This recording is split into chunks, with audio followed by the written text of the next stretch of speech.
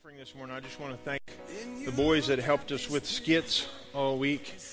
They are pretty good at improvising and going along with things, and I just want to tell them thank you for their hard work this week. I want to tell Kelsey thank you for her hard work this week and putting all this together. It is a huge job. Cindy and I did this, and when I say Cindy and I mean Cindy. She did this for years, and so we know that it is a huge job. And so I just want to let's give Kelsey a hand this morning. Thank you so much, Kelsey. This is VBS Celebration Sunday, but it is also a celebration in the life of the church. And not just this church, but the church around the world. Today is Pentecost Sunday. And I think sometimes we just kind of blow over Pentecost Sunday, and I didn't want to do that today, and I'm not going to keep you long, but I wanted us to talk about Pentecost this morning. So if you have your Bibles, turn to Acts chapter 2, and we're going to read just a few verses here at the first of Acts chapter 2. And let's just stand for a minute in honor of God's Word. When the day of Pentecost came, they were all together in one place. Suddenly a sound like the blowing of a violent wind came from heaven and filled the whole house where they were sitting. They saw what seemed to be tongues of fire that separated and came to rest on each of them. All of them were filled with the Holy Spirit and began to speak in other tongues as the Spirit enabled them. Now they were staying in Jerusalem, God-fearing Jews from every nation under heaven. When they heard this sound, a crowd came together in bewilderment because each one heard them speaking in his own language. Utterly amazed, they said, "Are not all these men who are speaking Galileans? Then how is it that each of us hears them in his own native language? Parthians, Medes, Elamites, the residents of Mesopotamia, Judea, Cappadocia, Pontus and Asia, Phrygia and Pamphylia, Egypt and parts of Libya, and near Cyrene, visitors from Rome, both Jews and converts of Judaism, Cretans and Arabs, we hear them declaring the wonders of God in our own tongues. Amazed and perplexed, they ask one another, what does this mean?"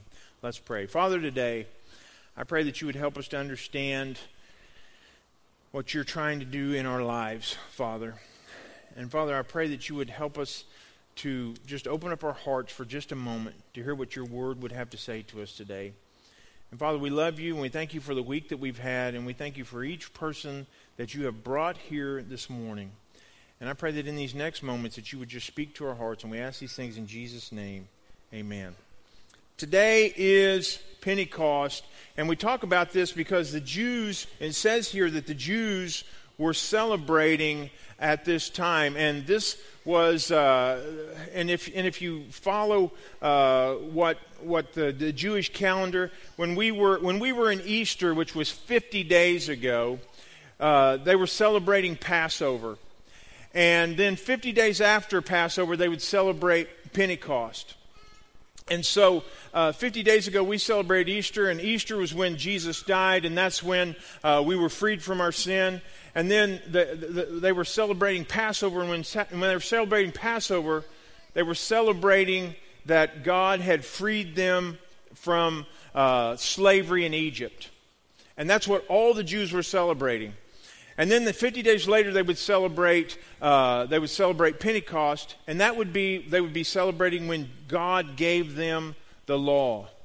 And so for all the years after after being released from slavery, they were celebrating this. They were celebrating their freedom from slavery, and then they would celebrate God giving them the law and teaching them how to live. And this is where they were, and this is what they were doing that day. And some of them, when they got out of Egypt, they had a hard time getting past being slaves. And God came and tried to help them with that, and He came and He taught them, and He came and He showed them how to, with the law, how to live their life, and He gave them some power to live. But I'm telling you, I'm struggling this morning. I just am. I woke up very early today, and I had a message that I felt like I was supposed to share with you, and I got up, and it wasn't. And so I wrote another message, and it wasn't what I was supposed to do. And so I have written a message that I have never even hardly looked at, and this is where I'm at. And I really feel like God wants to speak to us today. But I'm just kind of struggling this morning. I want us to fast forward past Egypt and past Pentecost, and I want you to think about the day when Jesus is there and when these guys are here in Jerusalem. 50 days before this day that they're there, a few days before that, Jesus has died. Jesus has come up out of the grave, and Jesus has paid for their sin. And they really don't realize it, but He has released them from the slavery of sin. And we talk about it. We talk about that Jesus dies for our sin, that Jesus dies to free us from our sin, that Jesus dies so that we can be in a right relationship with God. And that had happened. And then 50 days after that, this thing called Pentecost happens. And I was thinking about the similarities that it had with slavery. Those guys were living in slavery, and they got free. And when they got free, they didn't even know what to do. They didn't know what to do. Anita, you can sit down. I'm sorry. You're fine. They got out of slavery, and they didn't know what to do. I don't know if you've ever known someone who's been incarcerated or been in prison, but they say lots of times that when people are been incarcerated and they've been incarcerated for long periods of time, when they get free, they know that they're free, but they don't know how to live again. And so this is where they are. The Jewish people had been in Egypt and they got out. And they didn't know how to live. And then these guys, Jesus has died for their sins, and they don't know what is next. They don't know what's next.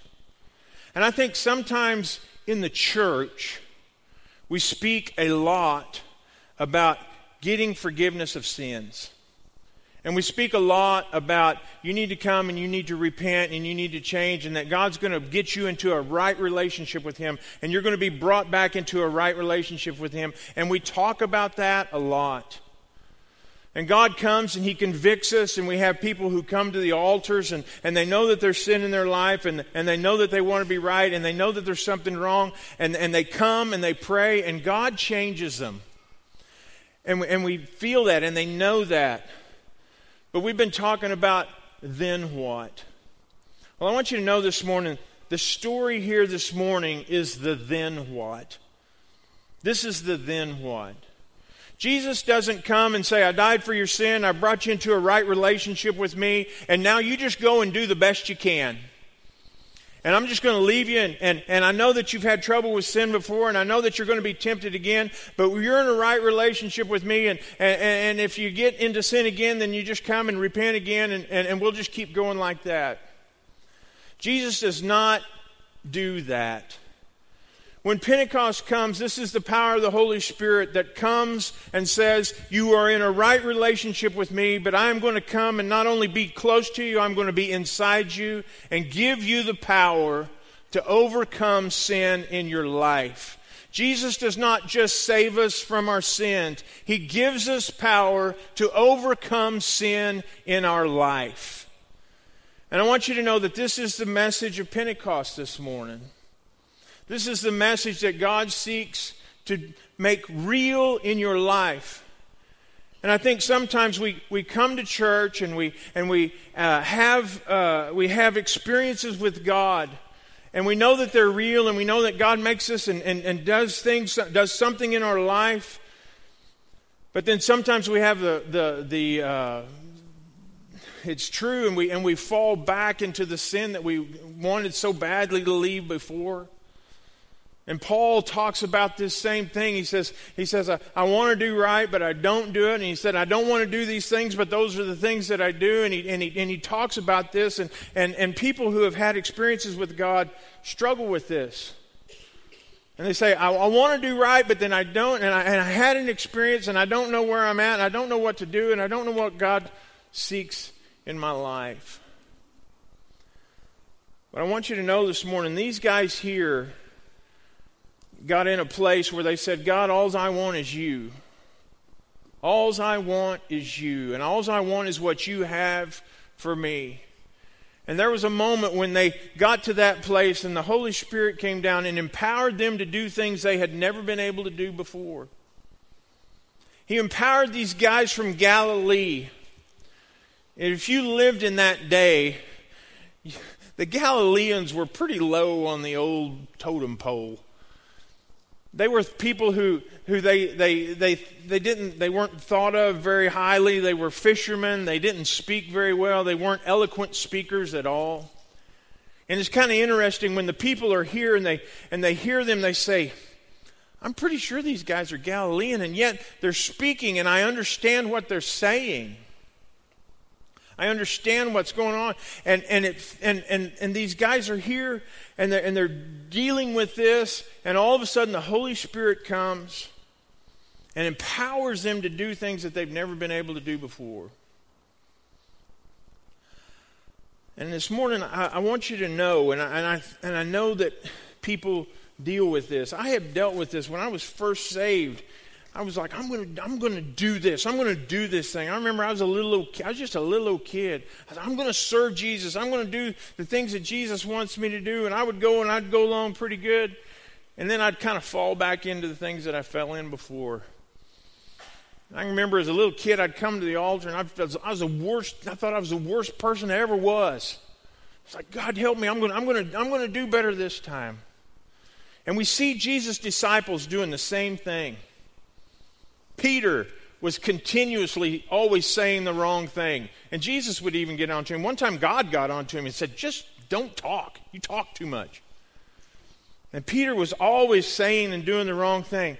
But after chapter 2 in Acts, we don't see that in Peter ever again. Something has happened. The Holy Spirit has filled him, and he has overcome this. Not only is he in a right relationship, and God has forgiven him for the sin that he has done before, but he gives him power to overcome sin daily.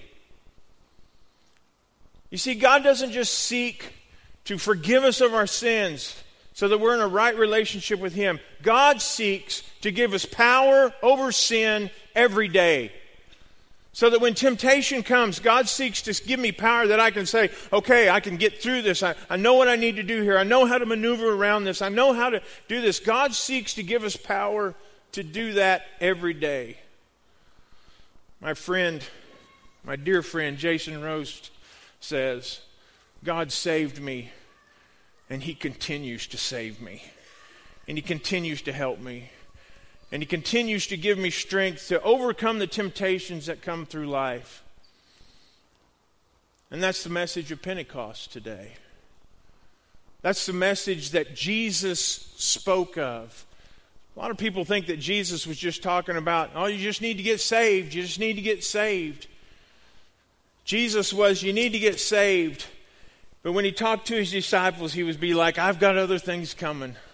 I've got great things coming. The Holy Spirit's going to come. And not only am I going to save you, but I'm going to live inside you and I'm going to give you the power to overcome these things in your life. And folks, I think sometimes we think, well, I'll overcome them when I'm dead and then I'm in heaven. Then God will help me overcome them then. If Jesus Christ does not have enough power to help you to overcome sin here, he cannot help you overcome sin after death. He gives us enough power to overcome sin now. And I don't know what your temptation is. I don't know what your sin is. I don't know what your habit is. I don't know what your addiction is. I don't know what it is. And everybody's got something.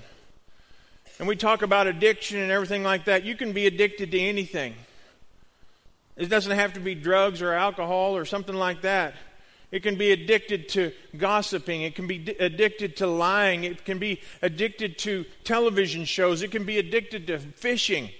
It can be addicted to hunting or whatever it is. Whatever it is that takes you away from what God wants you to do, you can be addicted to those things. And God can give us power to break addiction and to live life.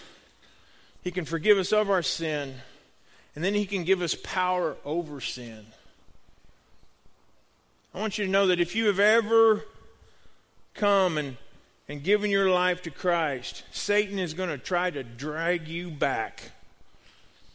The Egyptians, when they came out of slavery, they was going along and they were getting out and they were getting farther and farther away, and yet there were some of the people there who said, oh, let's just go back.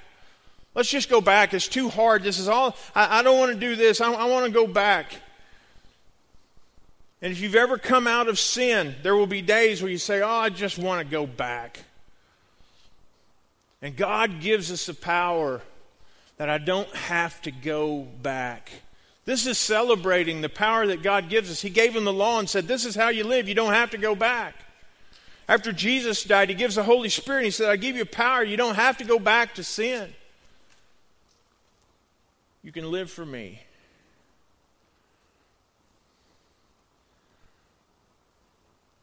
I want us to stand this morning.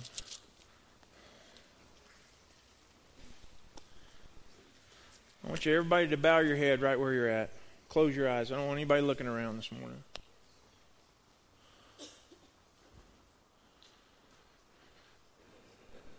We've got 2 altars here. We got one on this side and one on this side. And I know this is VBS Sunday. And it'd be real easy to just say, hey, let's just blow through this and let's just go have fun. I want you to know God seeks to speak to you this morning. I want you to be real honest this morning. I'm not going to call you out or anything, but if there be anybody that says, Pastor, I have given my heart to the Lord, but it is a strain to keep from not going back. Just raise your hand where you're at. I see that. I see your hands. I see them. I see them over here on this side too. You can put your hands down. It's a strain. I understand. I got good news for you this morning. You guys have been really, really honest. I got really good news for you this morning. God seeks to give you power over temptation, power over sin. But you have to give yourself completely over to Him this morning. And our altars are open, and maybe this morning you say, Pastor, today I want to be done with it. God, give me power over these temptations in my life. If you want to come and pray, we got some guys in our church that would come and pray with you this morning. We got some ladies in our church that would come and pray with you this morning. You're going to be open the altar for just a moment. Just a moment. I'm not going to hesitate long.